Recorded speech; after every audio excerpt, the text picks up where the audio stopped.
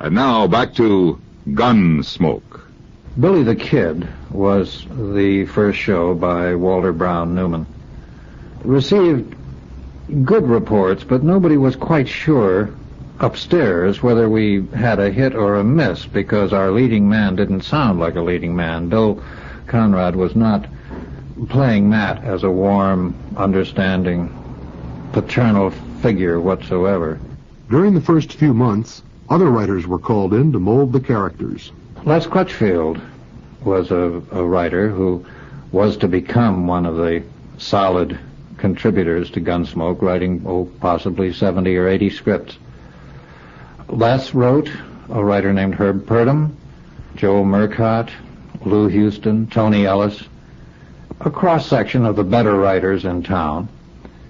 But each week it meant that Meston had to do a little editing and a little fixing and a little adjusting on the script. And after about a year, John said that he didn't quite know why he was working this hard and not having the fun of writing them himself. So he left CBS, left an extraordinarily good job with a great deal of promise, as a matter of fact, on what was really a gamble, because who knew how long Gunsmoke would go. So for the next 3 or 4 years, until the television series started, John wrote basically every Gunsmoke, writing anywhere between 40 and 52 scripts a year. So he was a busy man.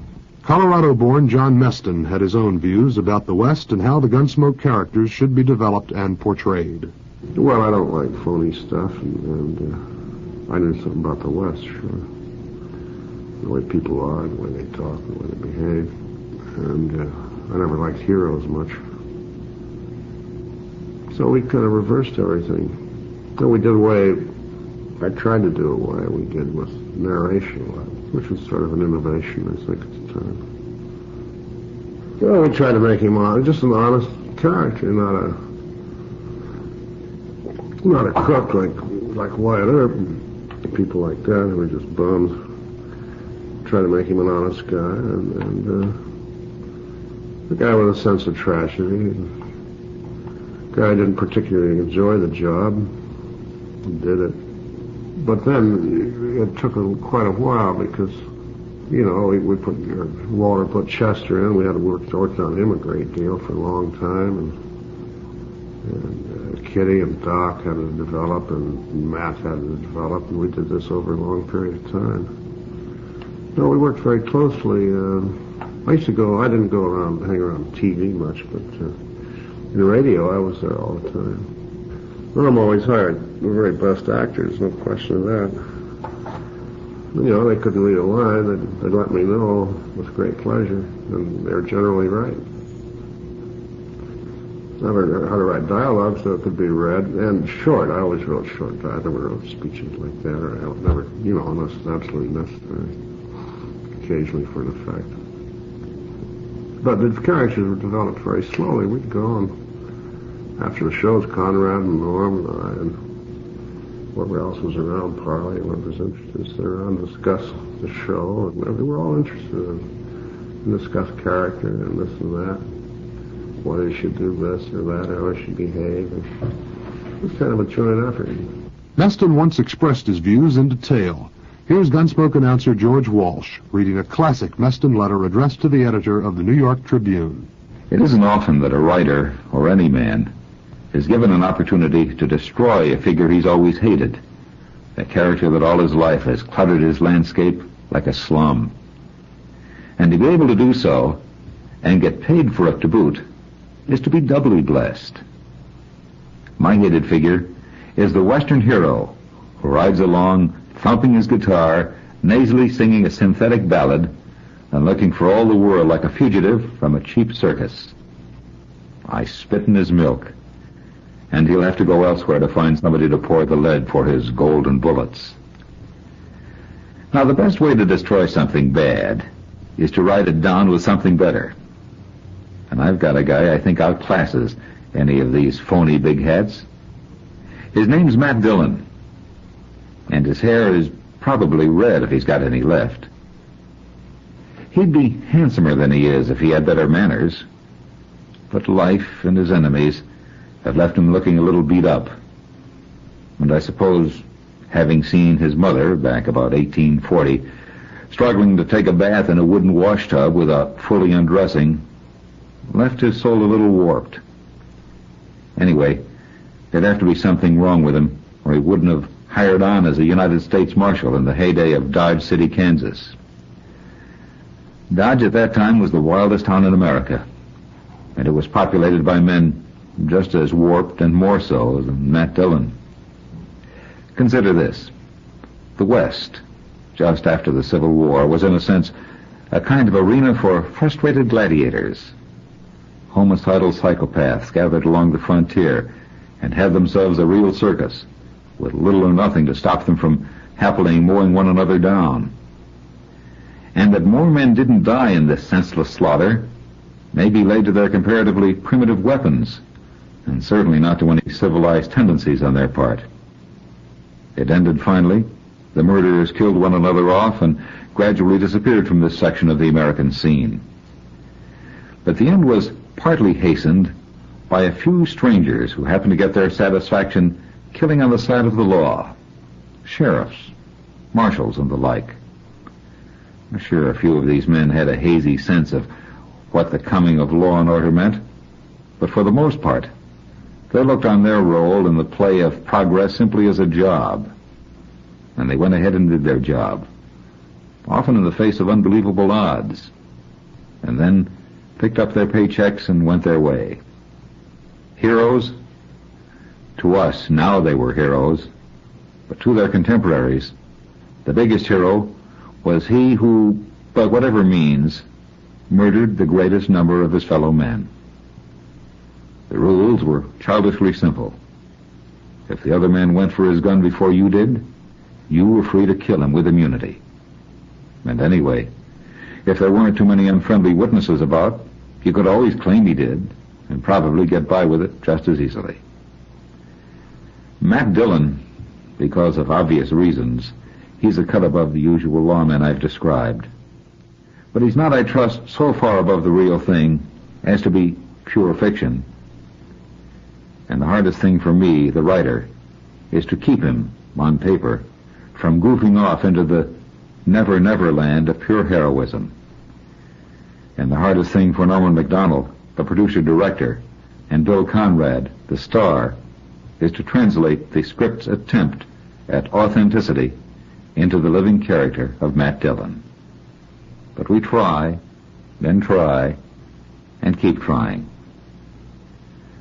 Our attempt to create as realistic and entertaining a program as possible is not, of course, the only one of its kind. But we did precede, and were on the air, trying before the release of such pictures as High Noon and Shane. And we're still on the air, and we're still trying. Certainly, one of the reasons for Gunsmoke's hold upon its audience was Meston's style of writing. To try and analyze John Meston's contribution to the writing style of Gunsmoke would be difficult, because John's writing is not flashy, it's not filled with purple prose, it's not... If anything, it's understated and simple. John and I always felt that good Western writing didn't necessarily mean double negatives and so on, that it really required research and understanding of the cowboy, and John was an avid researcher. Also, of course, his boyhood in Pueblo, Colorado helped color his scripts, but John used a great deal of the language that came from the cowboys that he had known and the friends he had known in Colorado. For instance, there was one phrase that John always loved particularly. A cowboy was talking about his mare to another cowboy who asked if the mare was a fast runner. And the first cowboy looked for a moment and then said, "Yes, she's swift. She could run a hole in the wind. She set her mind to it." Well, this was the kind of phrase that John loved, because it was the man of the earth and the country using the things that he knew and using the things that he saw around him for descriptions, which gave the dialogue or the speech patterns a richness and a fullness, was a strange combining of words and a strange combining of emotions that gave John's dialogue, as written in the Gunsmoke scripts, a special meaning that was hard for anyone else to duplicate. Meston always had a feeling about names, too. He felt that a name was a whole indication of the character that was to come. A friend of Matt's who arrives in town, if I remember correctly, was a ex-lawman or a lawman, and a friend of Matt's. Meston called him Nick Search, which is a marvelous way of painting the man's whole background just with a couple of words, or other names like Toke Morlin, or a funny little fellow who was running a town and was a crook, but a kind of a pathetic little crook. His name was Joe Fye. There was a doctor who came into town and got in trouble because because of the laudanum that he was putting in his medicinal bottles. His name was Professor Lute Bone, which is a marvelous name for a doctor. Or the buffalo hunter called Gatliff. John never gave Gatliff any name because he felt that Gatliff was enough. But he did mention that he was a man with speckled eyes, which is a beautiful way of describing a man. There was a family who lived out on the prairie who lived in a sod hut, a sad excuse for a home, and they were called the Beatles. As a matter of fact, John called the script Smoking Out the Beatles. When it was done on television, it was changed to Smoking Out the Nolans, for some reason that nobody yet has been able to figure out. John Meston was a thorough technician and a writer of great integrity and accuracy. This is Parley Bear, the talented and versatile actor who portrayed Chester Proudfoot. And I think that since that era was probably the most colorful in Western history, that he strove to create and paint the most accurate image of the times that he could. And I think he succeeded. Now, so far as we know, you know what a genius John had for picking out names that described the character.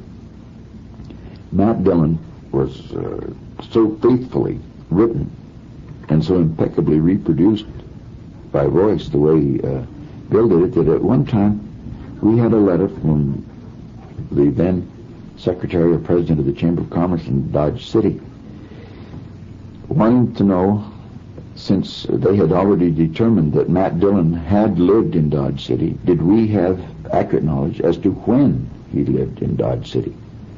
Now, unless it was just a matter of coincidence and conjecture that there had at one time, according to the archives and the historical pages of Dodge City's history book, that there had been a Matt Dillon there, but so far as we knew, and so far as John Meston knew, Matt Dillon was completely a brainchild, as well as the name. And it was very flattering for Dodge City Chamber of Commerce to assume that we would know when he had lived there, when, so far as we knew, he never had. People came west for a variety of reasons, and chiefest among them, it seemed like, was a tragedy that had occurred either back east or in Europe, or people came west, it's true, to forget or to hide something that some malfeasance of their own in the more civilized sections of the country. And I think the West, as it was developed, indeed our whole country, was developed as a result of disappointment elsewhere, and his pen had the ability to pick that up. There's a kind of trite expression, I don't even know who originated it. The whole world belongs to the actor for his use only, not to keep. He must give it back. And when you analyze that, it's kind of true. I know that I've seen lots of people when I think, he would be fun to play. And then you're not above plagiarizing a little bit of that man's character, a little bit of his life, a little bit of his way of speech, a little bit of his background. And John did that. Chester and Matt were talking And Matt asked Chester why he got up so early. And he said, well, I can't sleep. He said, it's a trait I have. As soon as the sun up, my feet start to sweat, and then I get uncomfortable, get up. Well, John knew a person who said that. Some old codger he had met said that he got up because there was something about the sun coming up caused his feet to sweat, and he became uncomfortable in bed, so he got up. Well, that was a good line for Chester to have. Humanisms. John did those things. Chester acquired this dog that he loved dearly, and the dog liked everybody but Chester, and after he had bitten him soundly, Chester's only comment was, he'll come around. John Meston wrote realism. You could see the mud. You could see the slough that they were in. You could see the filth. But it was done because it was adroitly painted in. Have you found him, Mr. Dillon? Yeah. I thought I'd better come along. You see... Toby's dead, is that it? Yes, sir. All right. Well, Gatliff's down there in the middle of the hollow. But we can't get anywhere near him as long as he's got that Sharp's rifle. He's killed a small herd of buffalo in there, and now he's lying out in the center of them. Well, that's the darndest thing I ever heard of, Mr. Dillon. He must have gone crazy, just like Toby said. Yeah. What's he shooting at now?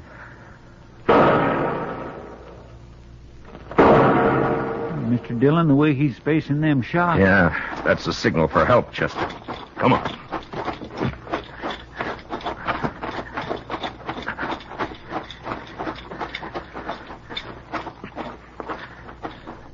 Say, maybe this is a trap. Be ready to take cover behind one of these animals. It might be.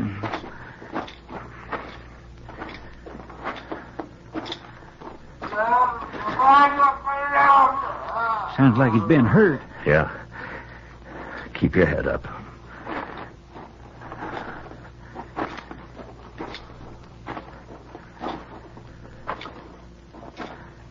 There he is. Behind that big bull. Yeah, I see him. Well, Mr. Dillon, he's all... There have been horses in here. Indians. My goodness. Come on.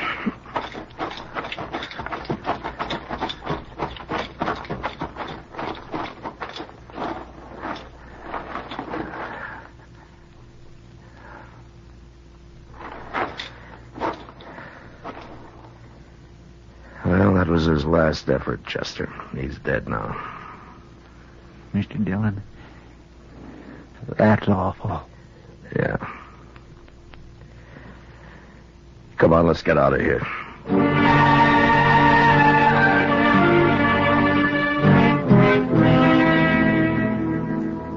I don't know how the Indians caught Gatliff.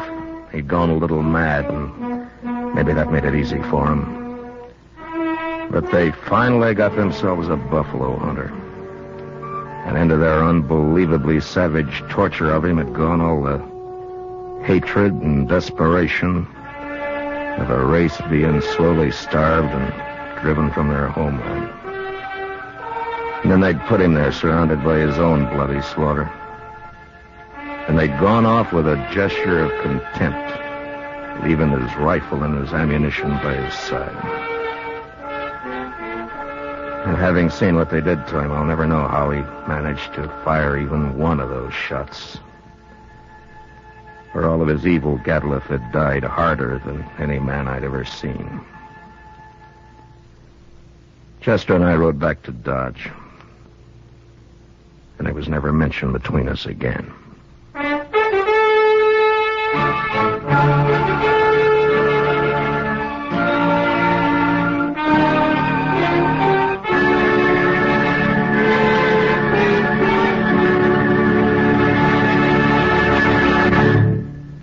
John is a most unique talent, a lovely man who is a great bleeder. He bleeds for everybody, and perhaps that is the key to the success of that show, is that it is so filled with the repulsion of man's inhumanity to man, seasoned and highlighted by red streaks of magnificent violence, and yet the final total compassion with whatever the problem was. You add all of those up, and they spell mother under any conditions. The people were human beings. Georgia Ellis, who portrayed Saloon Madam Kitty Russell. Kitty was human. And some of them had very homely touches in them, like perhaps a dress fitting or Howard fussing about how to kill a pain in the tooth, which might even have consumed a minute or 2 minutes. It was not continuous action or bloodletting or mystery or anything. You had a sense of continuity. You could almost taste the dust in the streets, perhaps. The beer wasn't very cold, but at least it was beer. And the cowboys were not clean. And the horses were sweaty. And not everybody was pretty and beautiful and wore white hats. Supporting player, John Dehner. Each show had to do, yes, with Matt Dillon, but Matt Dillon in relation to some one individual, some one family that comes to town or that lives in town that has a problem. Which means that you didn't have so much plot as you had character, interesting people to listen to, you see. And this is what happened with television Gunsmoke, too. It was a novelty. We were also used to Hi-O Silver's away that this was a total departure into the area of serious examination of people and their problems. And then when you get that kind of writing and that kind of concept, it's a glorious thing for actors, because this is the very thing that an actor wants, to play a person, a human being. Running through many of John's scripts is a thread of the dignity of man, and yet at the same time, so frequently, man's inhumanity to man, or the inescapability of life and problems in the western frontier. One of the things that John did in his scripts was to paint the difficult position of a woman. Nowadays we're inclined to say, well, if life's that difficult, why didn't they go somewhere else? And as John had his characters explain, where was there to go? They had no money. The household probably consisted of one mule, and you can't ride too far on one mule and no money. And if the woman did get into town, what was she going to do? She couldn't suddenly find work in a boutique. She either was a dance hall girl or something less. So the frontier life was a hard and unforgiving sort of life, as John pictured it, and I think quite accurately. One script that perhaps illustrates what I'm saying was a script called The Cabin. I remember parenthetically that John wrote this to go on the air after a particularly soft Christmas show, and he said, we can't have people think we're going to do soft shows, so he wrote The Cabin. Simply, the story was Matt finding himself almost isolated in a blizzard, approaches a cabin where he finds a young girl has been savaged by two men who have killed her parents. They've been with her for a week during this extended blizzard. Matt, by the end of the show, is able to,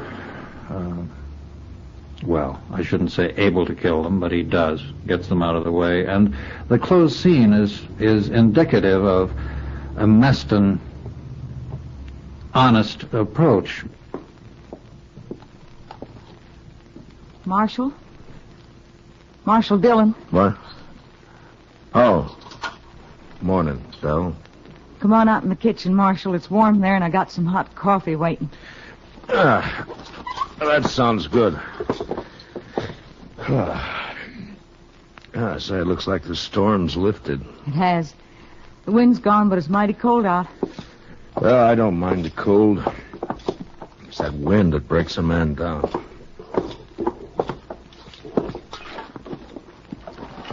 There. Get some of that in you. Oh,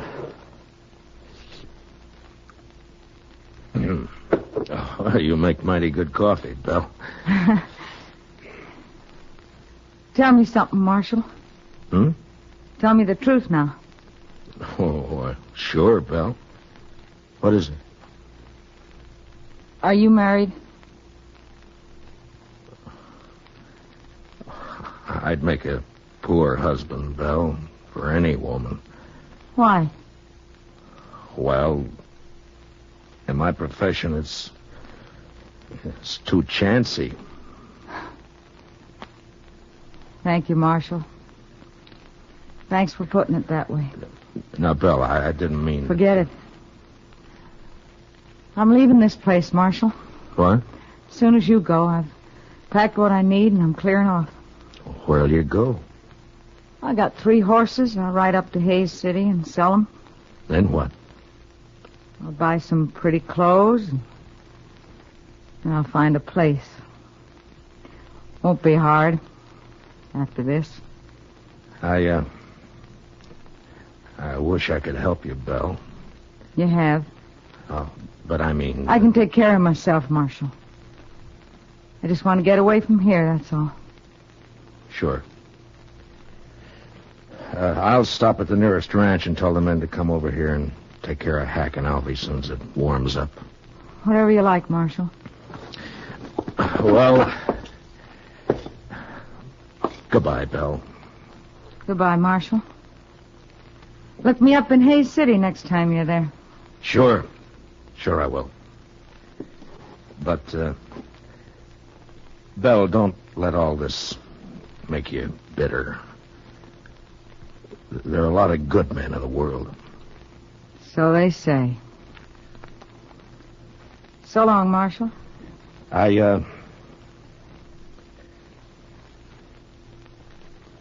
So long, Belle.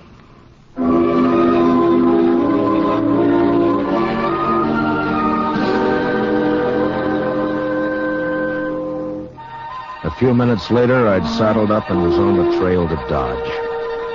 The sky was low and a slate gray all over, but there was no wind. The blizzard had gone, leaving the land still and white and bitter cold. There wasn't a sign of life anywhere. It was like riding through a vast tomb. I found myself feeling like a trespasser, as though something had gone wrong, and I wasn't supposed to be there at all.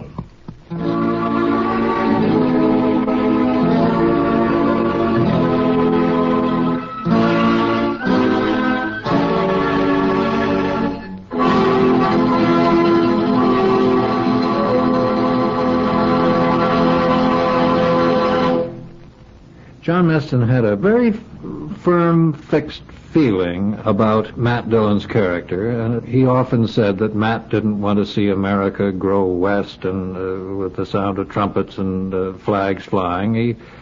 He always said that Matt was a very honest, real man who was doing a difficult job the best way he knew how. Writer John Dunkel. I think that he was a typical hero in the sense that he was a pretty intelligent, a very compassionate man, probably the ideal lawman. There was certainly the way Bill played him a tremendously pathetic quality to Dillon. His opening line was, it's a chancy job. Parley Bear. I think probably Dillon trusted Chester and Doc and Kitty as much as he dared trust anyone. He knew that if he needed someone to stand at his back, Chester would be there. But I'm sure that in the back of his mind he wasn't sure that Chester would function at all times. I think he had the same feeling about Doc. Doc was dependable, but every now and again he'd get sauced up, And maybe at the moment of removing the appendix, Doc could have been a little snockered. Chester was dishonest with many people, but had to be completely honest with Dillon. And there was Dillon's strength. Everybody had to be honest with Dillon. Because insofar as a human being is concerned, I think probably of the whole cast, Dillon was the one who was most completely honest in his dealings with lawbreakers, in his dealing with the town, in his dealing with his everyday associates. The woman in Dillon's life was Kitty Russell, owner and operator of the Long Branch Saloon, played by Georgia Ellis. She was a very generous, loving human being. She adored, of course, the four men in her life. Matt, predominantly, and then Chester, Doc. Not to say that she didn't have a certain kind of a ambivalent feeling towards Matt. I do think that she considered him sort of the boss man, and she adored him dearly, and I'm quite sure they were very compatible. Yes, they were lovers, the best kind, because they really, truly understood one another. So there wasn't need for too much talk. I don't think there was any forgiveness to be done, because I don't think Kitty was available to anybody else but Matt. Undoubtedly, she had wild dreams from time to time, which she realized were completely unrealistic, of Matt and Kitty and some large spread. But doing what? Who knows? Because Matt would never be happy doing anything but what he was doing. And she knew she would never be happy with Matt if he were not happy. So, no, she was resigned to serving booze and saying, "Be careful, Matt." And she didn't have anything left in the East, or wherever she came from, to go back to. So what the hell? She was stuck in Dodge City. She was a good girl. She made a lot of it.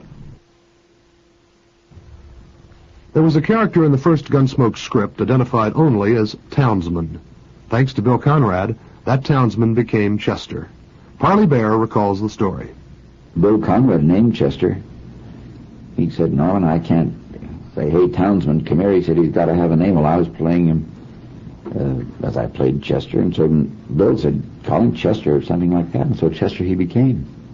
When I gave Chester his last name, I had a broken speech, and this was weeks after we were on the air. I became just Chester, and I had a broken speech that read something like, "Well, as sure as," and Bill just let me flounder. He didn't stop me. We used to do that to each other quite a bit.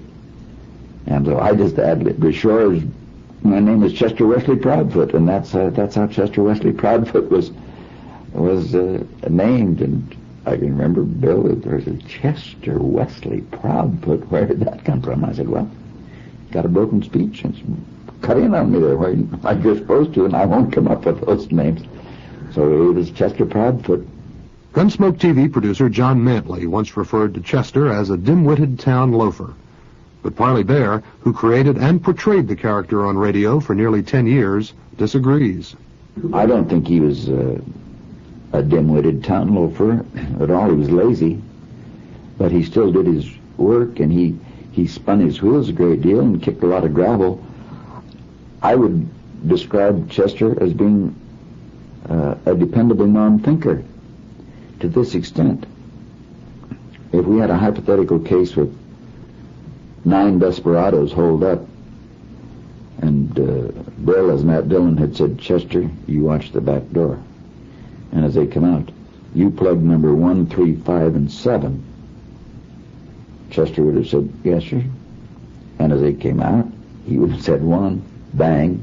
He'd have let 2 go, and he'd have gotten 3. He'd have let 4 go, and he'd have gotten 5. Even though maybe 2 and 4 were bearing down on him, he would have said, "Mr. Dillon said to shoot them others. So them was the ones I'm going to shoot."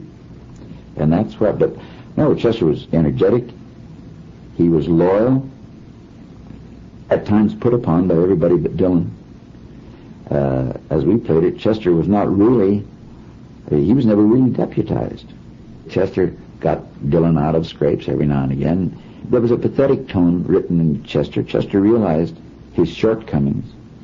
I remember one script he did, I can't think of the name of it, but Chester saved Dillon. And as they rode back to town, he said, "You'd best not tell anybody about that, Mr. Dillon, because it could embarrass you.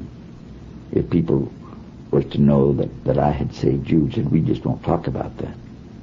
And I think that was basically Chester. He was loyal, sensitive man, who, much to Dillon's annoyance, put sugar in his rye whiskey, and was overly fond of jelly. And as he confessed One time when Dillon said that chewing tobacco was a filthy habit, he confessed that he didn't really chew tobacco, that it was licorice. That was Chester, I think, and I tried to play him that way. As simple, but not a simpleton. Loyal, if not intelligent.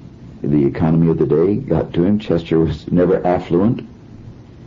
He had a great loyalty and pride. His family, I guess you would have been tantamount to sharecroppers or tenant farmers.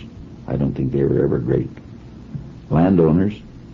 But Chester was fiercely proud of his family and defended them, and had an absolute adulation for Dillon.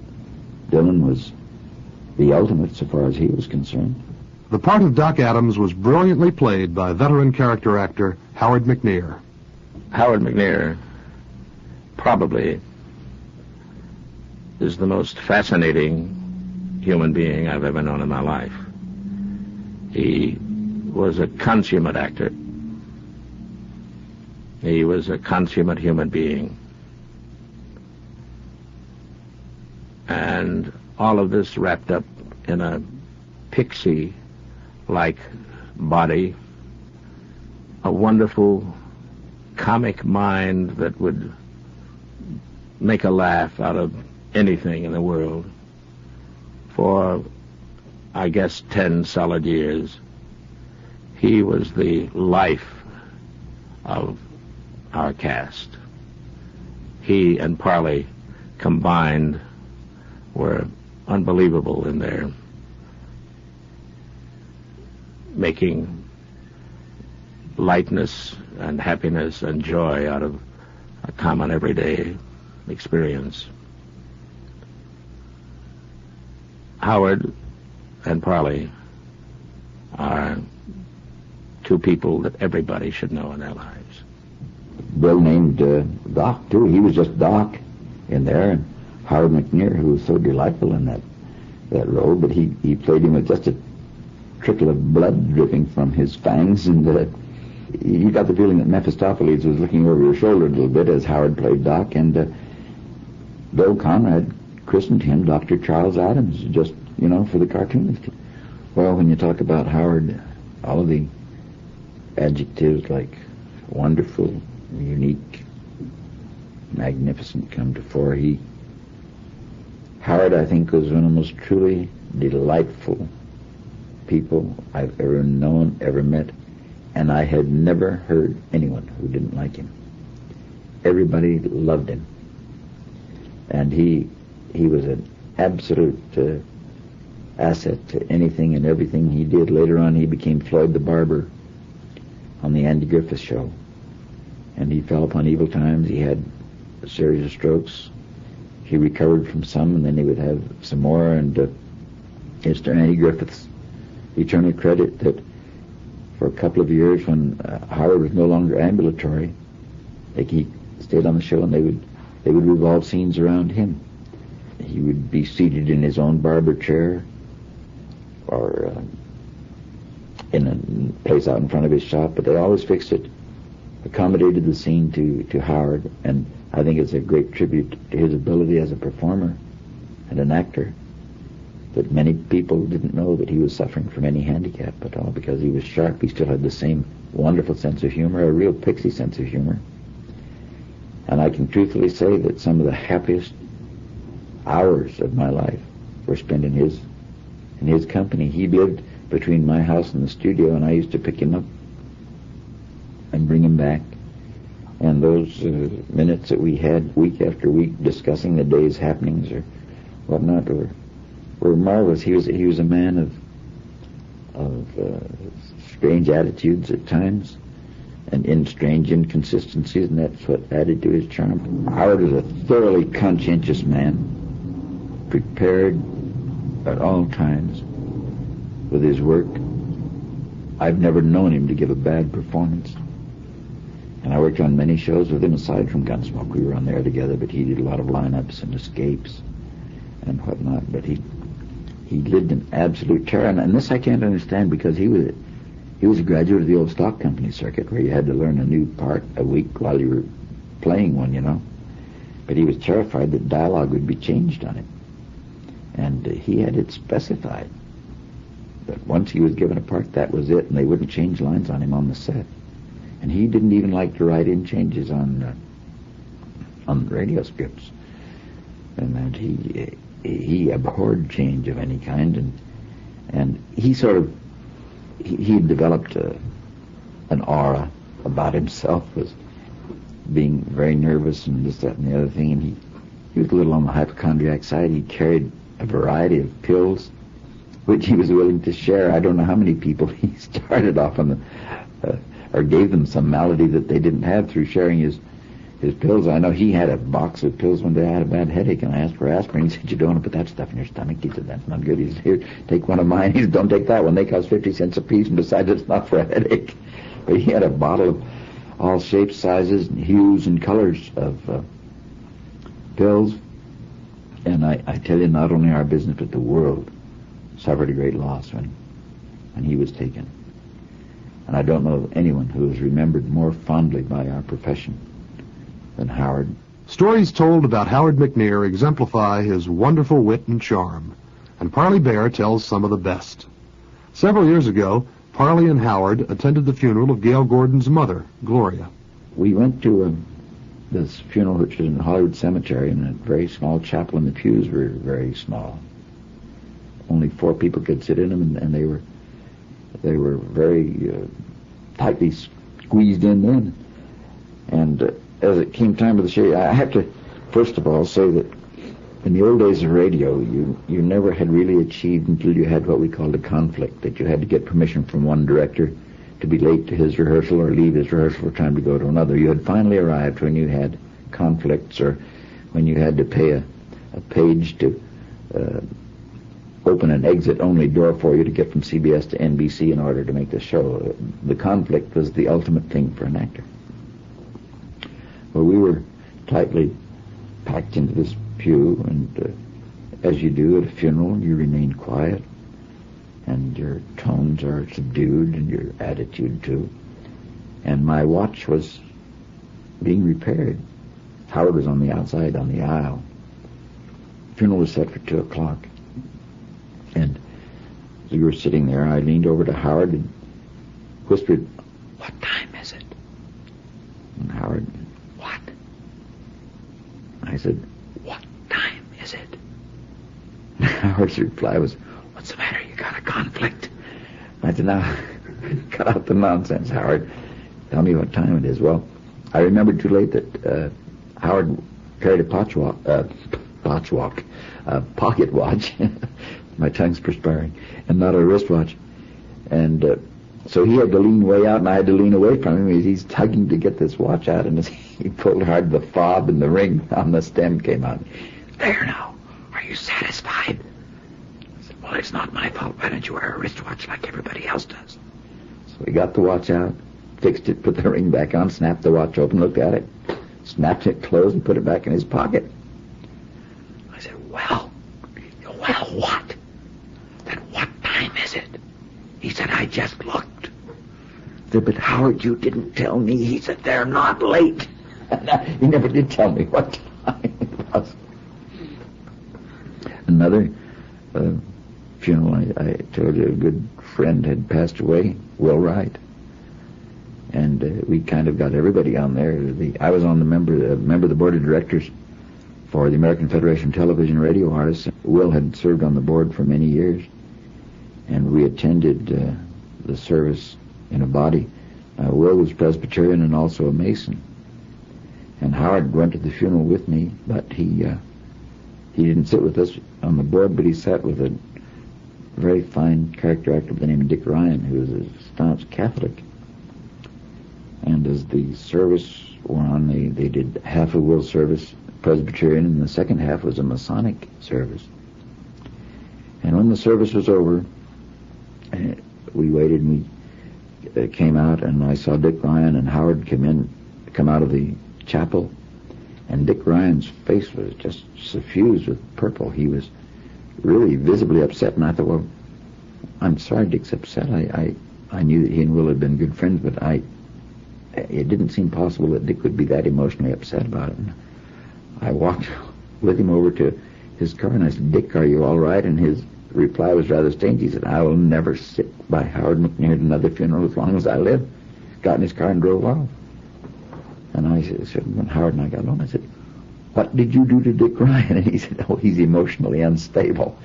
And I said, "Well, he's all upset. What did you do?" He said, "Well, he just went all to pieces for no reason at all." He said, "While the funeral was on," he said, "As you know, it was first of all Presbyterian, and it was Masonic." And I just leaned over and asked Dick, I said, "Are you fellows going to demand equal time?" And what had happened, Dick, in his monumental effort to refrain from laughing and guffawing outside, I saw him 2 days later. He said, "My rib cage is still sore from that guy." He said, "I nearly strangled to keep from laughing out loud." He said, "That's a terrible thing to ask you at a funeral if we're going to demand equal time." The pixie-ish charm of Howard McNear was even evident in where he went to church. Again, Parley Bear. Howard was a tremendously religious man, but didn't really embrace any of the faiths as we know them today. He went to the church of his choice, which was one week one, or another week another, sometimes Unity, sometimes if there was a speaker he wanted to hear at the Emmanuel Baptist Church, he would go there. But when he passed away, his wife asked me if I would deliver the eulogy at his funeral, which terrified me. And she said, "The only command I lay upon you is that it not be lugubrious, it not be sad, that it would be something that Howard would like." And the chapel was pretty cool. It was up at Forest Lawn.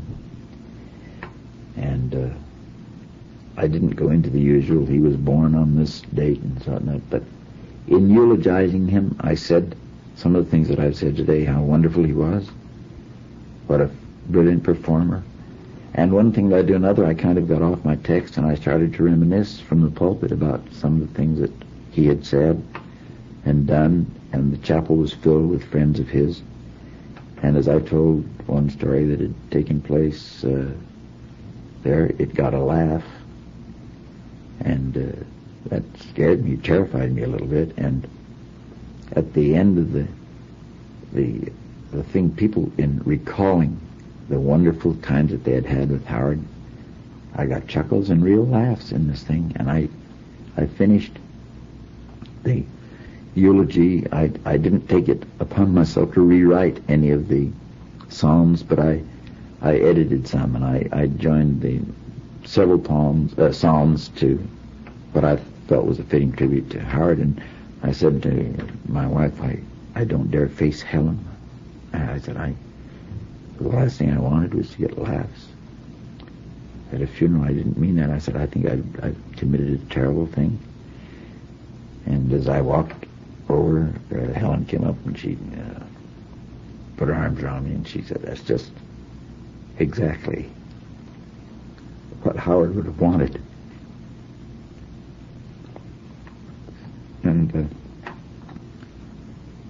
it was an ironic thing that of all the things I've done, I think I got more letters of approbation from his friends saying how they had, if it were possible, had enjoyed a funeral.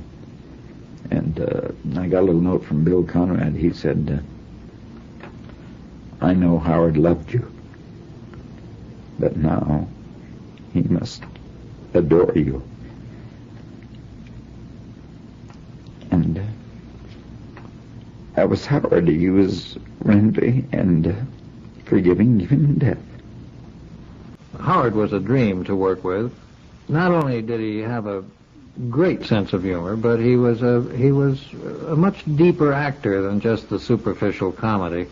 Howard's background was legitimate theater, which he loved, and he was able to play a great number of things. But I think one of the shows that showcases Howard's work more than any other would be a script that John Meston wrote called Cow Doctor.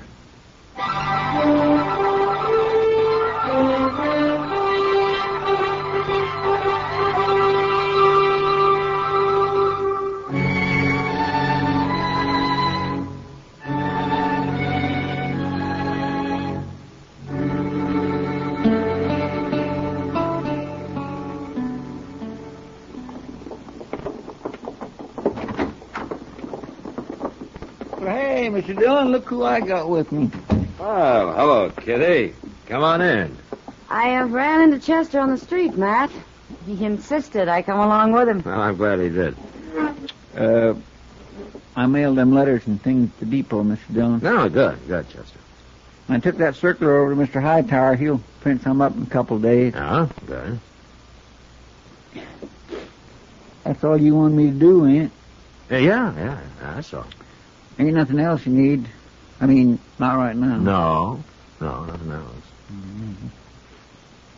Everything's pretty well took care of, ain't it? Yeah, everything's fine, Chester, yeah. Mm-hmm. Except for that buzzing in your head. My head? Come on, what is it, Chester? Just speak it right out. Well, thing is, I run into this friend of mine a few minutes ago. I ain't seen him in years. I knowed him a long time ago, way back in the Army. Oh? You know how it is. Well, go on. Well, see, he's stationed out at Fort Dodge, right here. Only 5 miles away. My, just imagine that. Chester, I got an idea. Yes, sir? Look, why don't you ride out and see your friend, huh? Now, you can stay a couple of days if you want. There's nothing for you to do around here. Well, you think that'd be a good idea? Well, it's my idea, isn't it? Yes, sir, it sure is. Well, I better get going then. No use wasting time, is it? Bye, Chester. Bye, Miss Kitty. I'll be back in a day or two, Mr. Dillon. Yeah, well, you have a good time, Chester, and leave the door open. It's awful hot in here. Yes, sir, I will. Bye. So that's why he wanted you here, huh? Oh, I guess he thought it might help. But he forgot to mention something. No, what's that? This dear old friend of his has got a pretty interesting job in the Army. Yeah, is that so? Yeah. He's a mess sergeant. A mess sergeant? Yeah. Well, after a couple of days of that, I'll have to go after Chester with a wagon. You may never see him again. Yeah. Marshal Dillon, Ah, come on in, son. I'm looking for Doc. Well, his office is right next door. I've been there. I've been everywhere. Oh, you need him bad? I was sent to fetch him. Somebody sick? My pa told me to bring him out to our place. Well, is it your pa who's sick? He wants the doc bad, Marshal. Well, who is your pa, son? Ben Pitcher.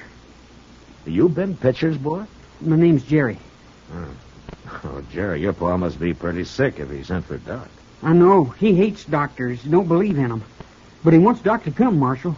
He told me I had to find him.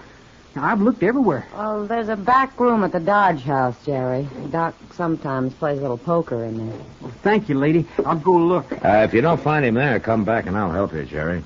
Thanks, Marshal. Oh, and Jerry, Yes, sir. if you do find him, be sure and tell him that I want to see him before he leaves, huh? I'll tell him, Marshal. Ah, that's a surprise. Yeah. I've heard about Ben Pitcher. How he hates doctors. His wife's just as bad. I remember he got caught up in a knife fight here in town sometime back and then threatened to kill Doc if he got anywhere near him. He almost bled to death as a result. You know, there's something wrong about this, Kitty. I think I'll ride out there with Doc. Good. I'd sure hate to see anything happen to Doc. Yeah, so would everybody. Except Pitcher.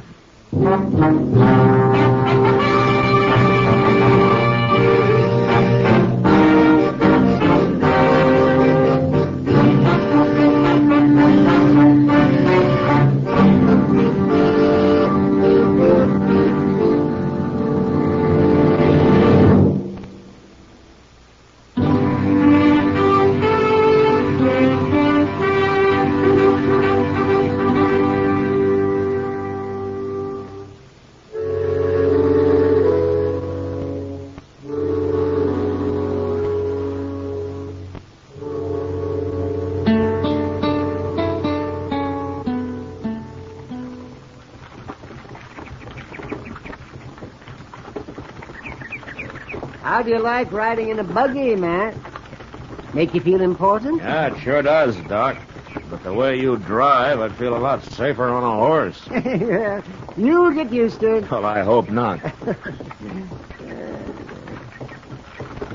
Whoa there. Whoa.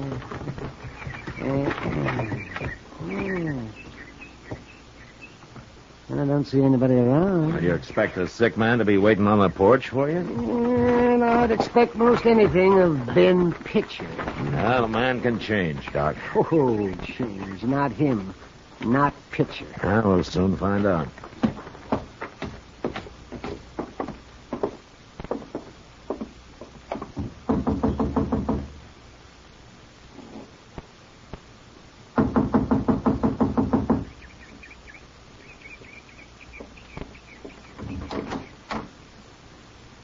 What are you doing here, Marshal? I came along to keep Doc company, Miss Pitcher. Oh. Ma'am? Where's the boy? Jerry said to tell you he'd be along directly. Why didn't he come with you? Well, he said that you gave him a list of stuff to buy while he was in town. Oh, forgot. We're wasting time. Where's Ben, Mrs. Pitcher? He's out back. He's out back? In the barn. What's he doing in the barn? You ask him, Doc. I don't interfere in my husband's way of doing things. Mm-hmm. Is he sick, or isn't he? He's in the barn. You go see him. I got work to do. That woman could fair drive me crazy, man. Maybe that's what happened to Pitcher, Doc. Between the two of them, it's a wonder the boys made out at all. Yeah, Jerry seems okay. If they have their way, they'll make a spook out of them yet. You know, you're not very charitable, Doc. Oh, charitable. You don't fool me, Mad Dillon. You don't like them any better than I do. I always try to look for the good side in people, Doc. Oh, sure, hogwash. Yeah. Pretty good barn he's got here. Yeah. Look, I'll go in first. Huh? What's that? You follow me.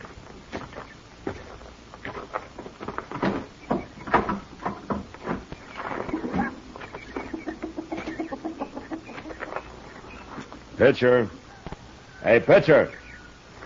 I'm back here. Come on, Doc. Over here in this stall.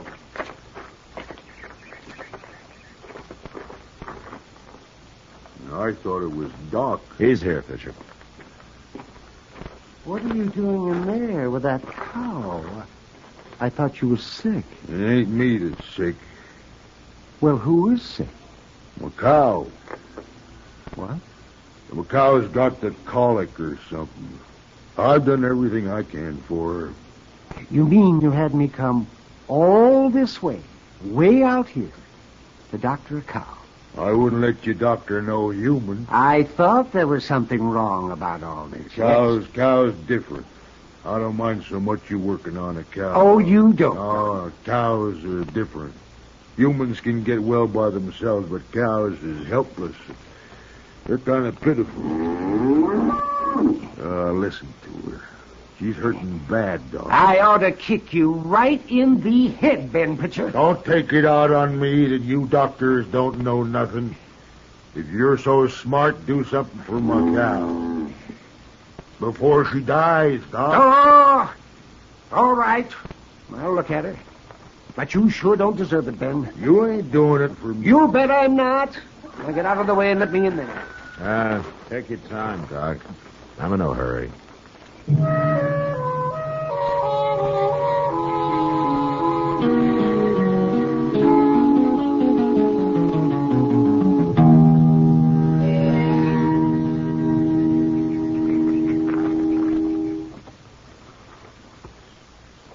What's he doing in there all this time, Marshal? Leave him be, Ben. He'll let us know if he wants any help. How's my cow, Doc? Oh, I guess he's through. Here's your knife, Ben. Did you stick her with it? I did, and she's going to feel a lot better. You can give her all the water she wants, but don't let her eat anything for a day or two. She gonna live? I don't know. If she dies, I ain't gonna pay you. I wouldn't take any money from you anyway. What's wrong with my money? It's not your money. It's you. What do you mean? Hey, Pa, I'm back. I got all the stuff Ma wanted. You'd better, Rose. Oh, Doc, Marshal. Jerry? Say, Doc, you missed all the excitement. That's it? Yeah, it happened just after you left. Everybody was running around looking for you. What happened, Jerry? Old Mrs. Hill, she was walking down the street, and I guess the sun was too much for her or something. Anyway, she fainted, and she fell against the window right there at the general store, and it cut her arm real bad. Nobody could get it stopped bleeding. Yeah, they couldn't. That's why they were looking for you, Doc.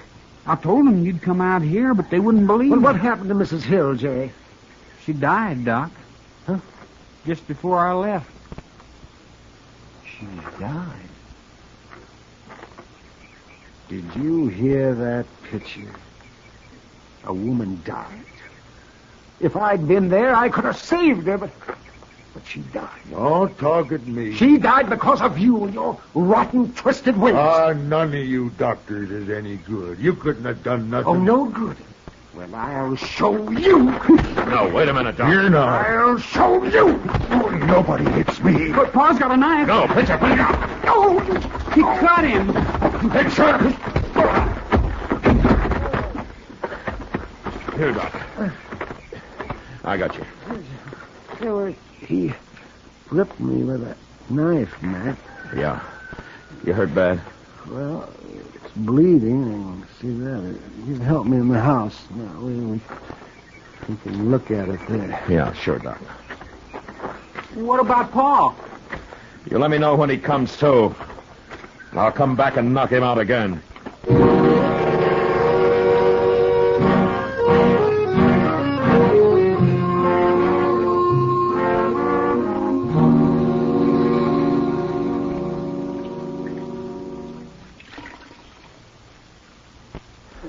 Well, it's pretty clean now, Doc.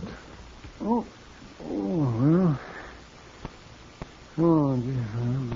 That looks better. Yeah, but it's still bleeding now. I don't care for that mess you're making on that bed, Marshal. Go get me another pan of hot water. You ordering me around my own house? You do it. Matt. Yeah, Doc. I'm not sure, but I don't think that knife ruptured anything. Oh, that's good. But a couple of those veins have to be tied off, and then it's got to be sewed up, you see. Oh? There are needles and thread in my bag. Now, I'd do it myself, but I can't reach it easy enough. What? You mean you want me to do it? Yeah. I'll tell you how, Matt. Well, you think I can? Oh, it's easy. Especially for a gunfighter. Yeah, that's what I was thinking. I can bleed to death this way. I won't have any trouble, Doc. Here, you hold the cloth on it, huh? I got it. I'll go get your bag. Marshal, Get out of here, Pitcher. you hit me awful hard. Did I? He jumped me first. You saw him. I was protecting myself. Pitcher, if Doc doesn't come out of this all right, I'm going to quit being a marshal, and I'm going to come after you as a plain man looking for revenge. You're threatening me. It's wrong of me, but I'm going to kill you, Pitcher. No. Get out of here. And stay out of this house. Go on. I'm going. I'm going.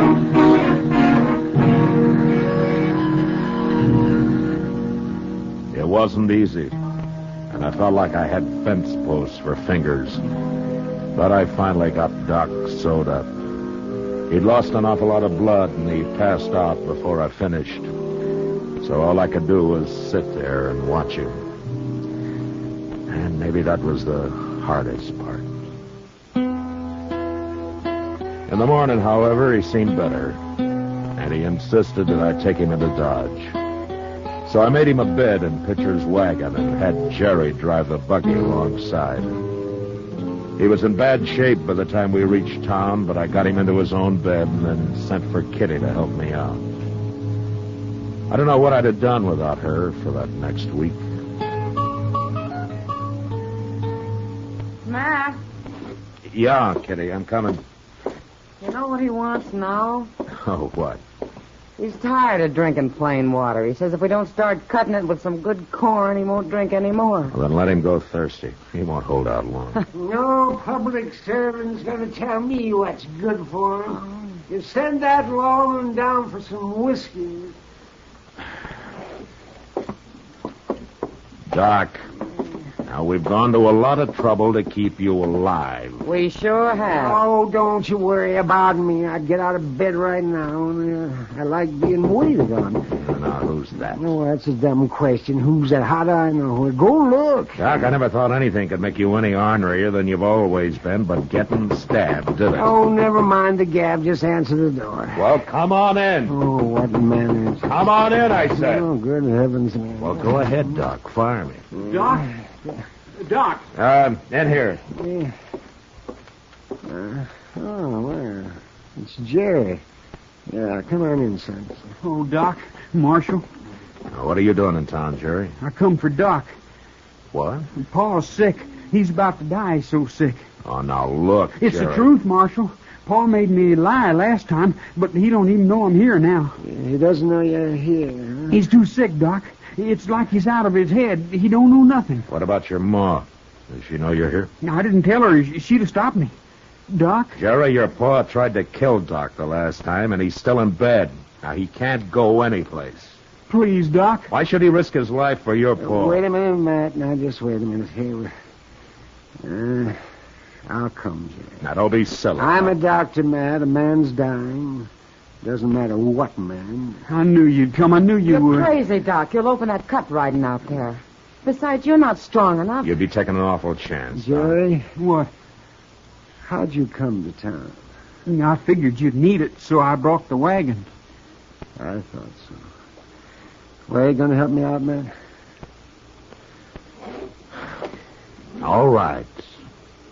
I'll help you out, Doc.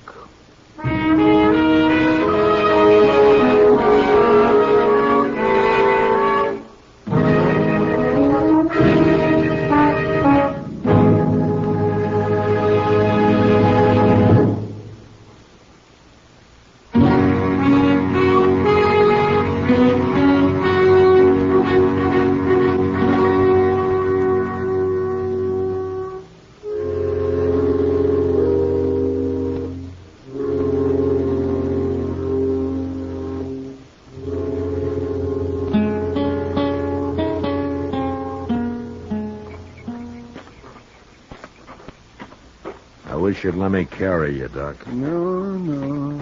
I'll make it. He's awful weak, ain't Yeah, he is. he? Here, I'll get the door. Come on in. Ma's probably in the bedroom. It's over this way. We know where it is, Jerry. Oh, I forgot. That you, Jerry? It's me, Ma. Where you been? Doc, what are you doing here? Jerry came after me, Mrs. Pritchard.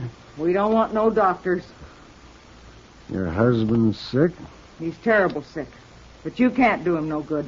Yeah, I can try. Jerry, I'm going to whoop you. No, Miss Pitcher. No, you're not. Don't you tell me what I'm going to do, Marshal. Look at Doc, Miss Pitcher.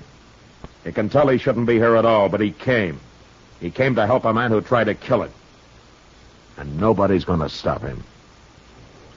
Now, come on, Doc.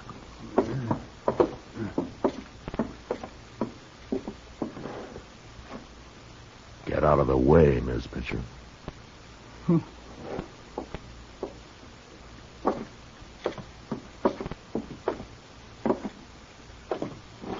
Wait a minute, I'll get you a chair, Doc. Oh, thank you. Thank you very much. Here you are.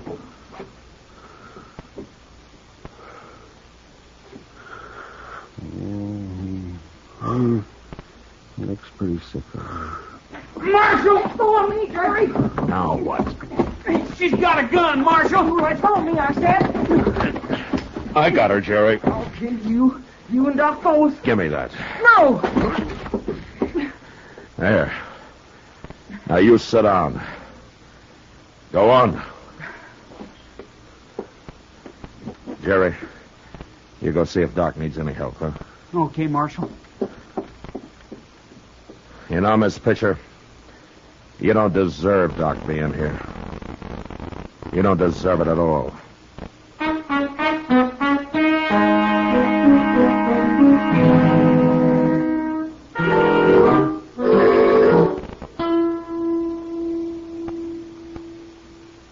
Marshal? Yeah, what? I've been thinking. All night I've been sitting here thinking. Oh? I don't want my husband to die. I can't have him die. Doc's doing everything he can for him, Miss Pitcher. Can he save him? You think he can save him? I don't know. Well, Mrs. Pitcher? How is he, Doc? Yeah, he's past the worst. I think he'll be all right.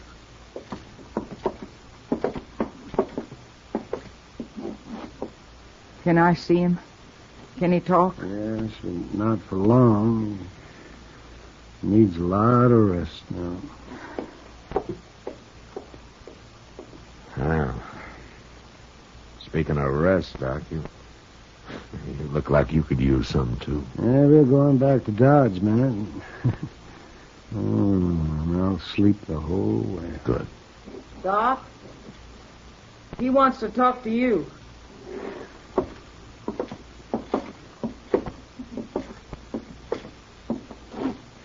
What is it, Pitcher? Ma says you was here all night. I was, yes. She says you saved my life. Yeah, maybe I helped her. Maybe. But what I want to say is that I ain't gonna pay you. I didn't ask you to, Pitcher. Pitcher, Doc saved your life. Maybe he did. But I ain't gonna pay him. It doesn't matter, but why not? 'Cause my cow died. No, but... Pitcher, I'm gonna... Matt. Don't bother. Come on, let's go. Okay, Doc. Doc? Yes? He means what he says, Doc. I can't change him. It's all right, man. I can't change him, but there's something I gotta say. Yes? I'm proud to have you in my house, Doc. I'm real proud. I can't say no more.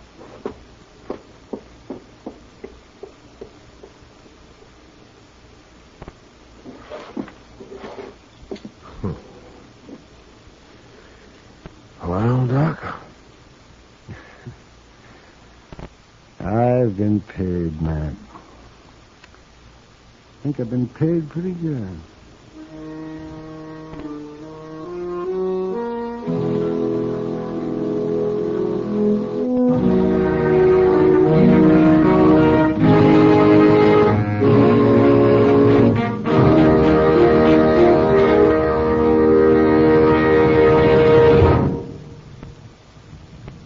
We'll return to the biography of Gunsmoke in just one moment.